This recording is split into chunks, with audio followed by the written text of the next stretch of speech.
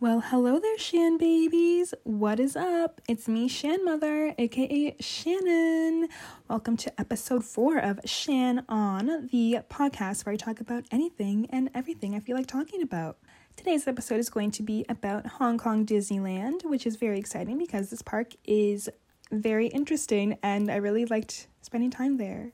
I just want to say thank you for listening and for your support so far. I really appreciate it, and I hope you guys enjoy this episode. I've found out that I absolutely love recording these podcasts, and I absolutely hate editing them. I hate hearing myself speak, and I hate hearing myself screw up. So that together is a not fun time for little old me. But anything for the podcast I'll do for you guys, because I love hearing the final product. Yes, I am in fact still sitting under a sheet on my bed to try and keep the sound quality good. That will not be changing until I can reasonably buy a actual microphone because I don't have a job right now. Thanks, Miss Rona, but we'll see. We'll see what happens. Anyway, this is going to be about mine and Katie's experience at Hong Kong Disneyland. And it's the final part of my Hong Kong Disney experience. And then we are moving on to something completely different. So mine and Katie's second last day and our last full day in Hong Kong was to go to Hong Kong Disney. We packed up our bags early and headed to the metro to take us to Hong Kong Disneyland. We actually had to transfer to a specific Hong Kong Disney metro line that was literally one stop, so you get on, the next stop's Hong Kong Disney, then it just turns right around and takes you back to the main line. And it was pretty close to where the airport was, so we didn't have to take long. I think it was one stop after. This one was a much longer stop, but it was only a stop or two away from where we were, so it wasn't hard to get to. We stayed at the Explorers Lodge, which was amazing, but I will talk about that at the end. So what can I say about Hong Kong Disneyland? It's a great park. It's a cute park. It has really amazing rides. It has classic Disney snacks. It has shows, parades, characters, a castle, etc. It even has beautiful mountains behind the castle, which would have looked great had the castle not been under refurbishment when we went.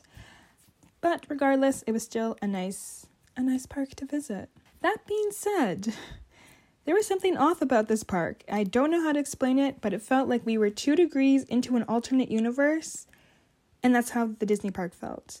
I don't know if it was because it was so similar to Disneyland in Anaheim, but it was also slightly different that it was throwing me off, or it was just a completely new experience, so I was just confused about that. I don't know how to describe it. Maybe if I spent more time there, because we just spent one day, it wouldn't have felt like that, but the day we did spend, it just always felt like we were in alternate reality, and it wasn't even a bad thing. It felt different. I felt the same way in Disneyland Paris too, so it's not just Hong Kong Disney that was like that. So because we did a lot in Hong Kong Disneyland, I looked at a map to write out my notes to remind myself of everything we did, so that's how I'm going to be talking about everything that we did. So when you enter the park, you go down a classic main street, similar to Disneyland and Walt Disney World. And while we were heading down towards the castle, we saw a meet and greet for Cookie Ann, the yellow dog that had joined the Duffy and Friends gang. At that point, I'm pretty sure that was the only place you could meet her, so we were like, let's get in line, and it was so worth it. She was wearing a little spring outfit, and it was very cute. Oh, also, it was their Easter egg season, which I was so excited about because I've seen pictures of those eggs, and I've wanted to see them in person, and I finally got to, and they were just super cute.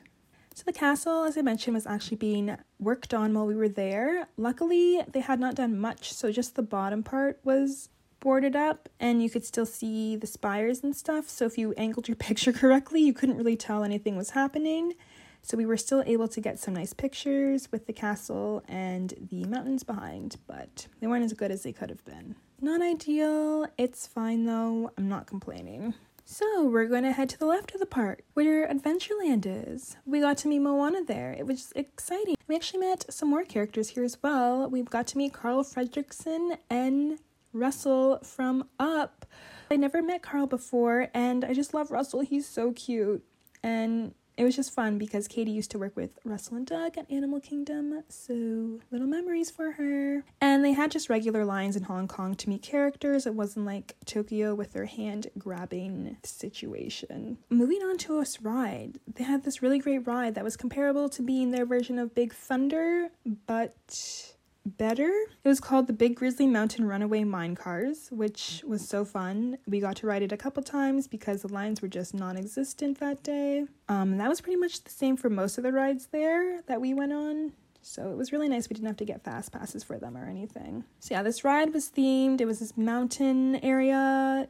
I think the story was that these bears wanted to eat fish, but someone had built a mine in there, so they were trying to blow up the mine to get these fish again. It was really cool. I'd say it was a hybrid between Big Thunder, theme-wise, and Everest for intensity-wise. If you like those rides, you'll love this one. This one is great. It's right near the Big Grizzly Mountain area. They had their own version of Haunted Mansion. It was called Mystic Manor.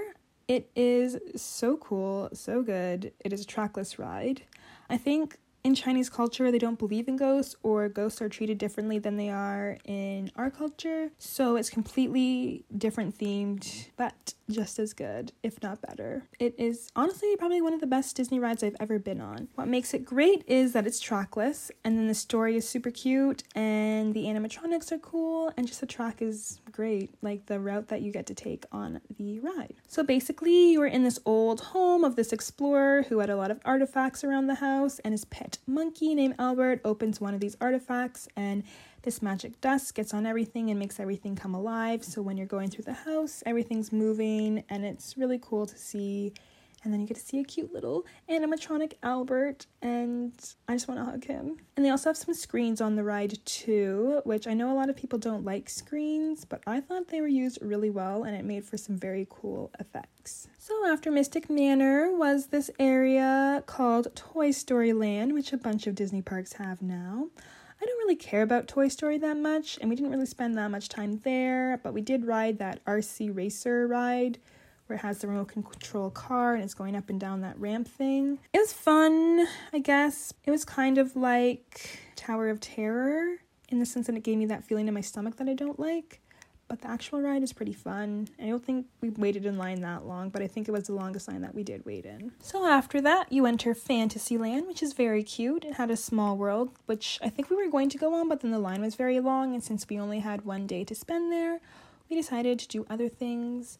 We didn't actually do any of the rides in Fantasyland that I can remember, but we did watch the show Mickey and the Wondrous Book, which was really fun, and it starred Olaf and Mickey and Goofy going through pages of different stories of different characters. There was a Frozen section, Aladdin, Jungle Book, Princess and the Frog. There was the song Merida, Ariel, and Rapunzel all sang together, which is really beautiful, and it was really fun and just felt like a really good classic Disney show. After Fantasyland, we have Tomorrowland, which we didn't really do much there. We actually did eat there. I'm pretty sure we had a burger or chicken or something. They gave us these plastic gloves, which was actually pretty handy because what we had was kind of greasy, so it was nice to not get our fingers all dirty. And then we went on the Iron Man experience, and it was so fun. Basically, it's just Star Tours, because I'm pretty sure that's what building it took over, but that's the kind of ride it is, except it's Iron Man themed, and it was just really cool. You can actually meet Iron Man there. We did not, but that is a possibility if you want to. The Ant-Man and the Wasp ride wasn't open yet. They were still working on that, but I've heard it's really, really good as well. So that's pretty much everything we did around the parks. I'm sure we did more things, but a lot of it's just walking around and just taking it all in, and they had some great snacks. We wanted to meet the princesses, but the Princess Pavilion was only open for a certain amount of time, and it was just weird. We didn't actually end up meeting any of the princesses, which is fine, but what can you do about it? We did get to watch this little show that had Minnie, Mickey, Duffy, Shelly May, Stella Lou, Daisy, Donald, Goofy, a whole bunch of characters that walked up Main Street and then had a little show in front of the castle where there was a stage. I don't know if that stage is always there or not, but that's where they were performing. They all had these cute Easter outfits on, and it was just overall a very Shannon type of show. So yeah, one of the parades we got to see was called the Flights of Fantasy Parade, which is really fun. We got to see some princesses on their beautiful swan float. I got to wave to Aurora, which is always a goal of mine. Tinkerbell was in it. There was this really awesome Winnie the Pooh section and a really cool Jungle Book and Lion King section as well. Just overall, it was a good parade. Highly recommended.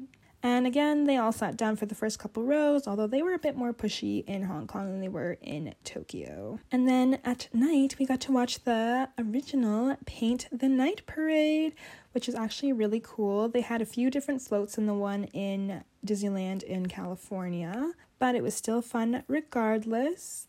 I'm pretty sure they spoke a little bit of Mandarin in it, which is always cool to see. And yeah, it was just a straight up good time. No complaints there. And we got to see all the beautiful, beautiful floats. So I don't remember if they just didn't have a fireworks show at all or if they just didn't have one because the castle was being refurbished.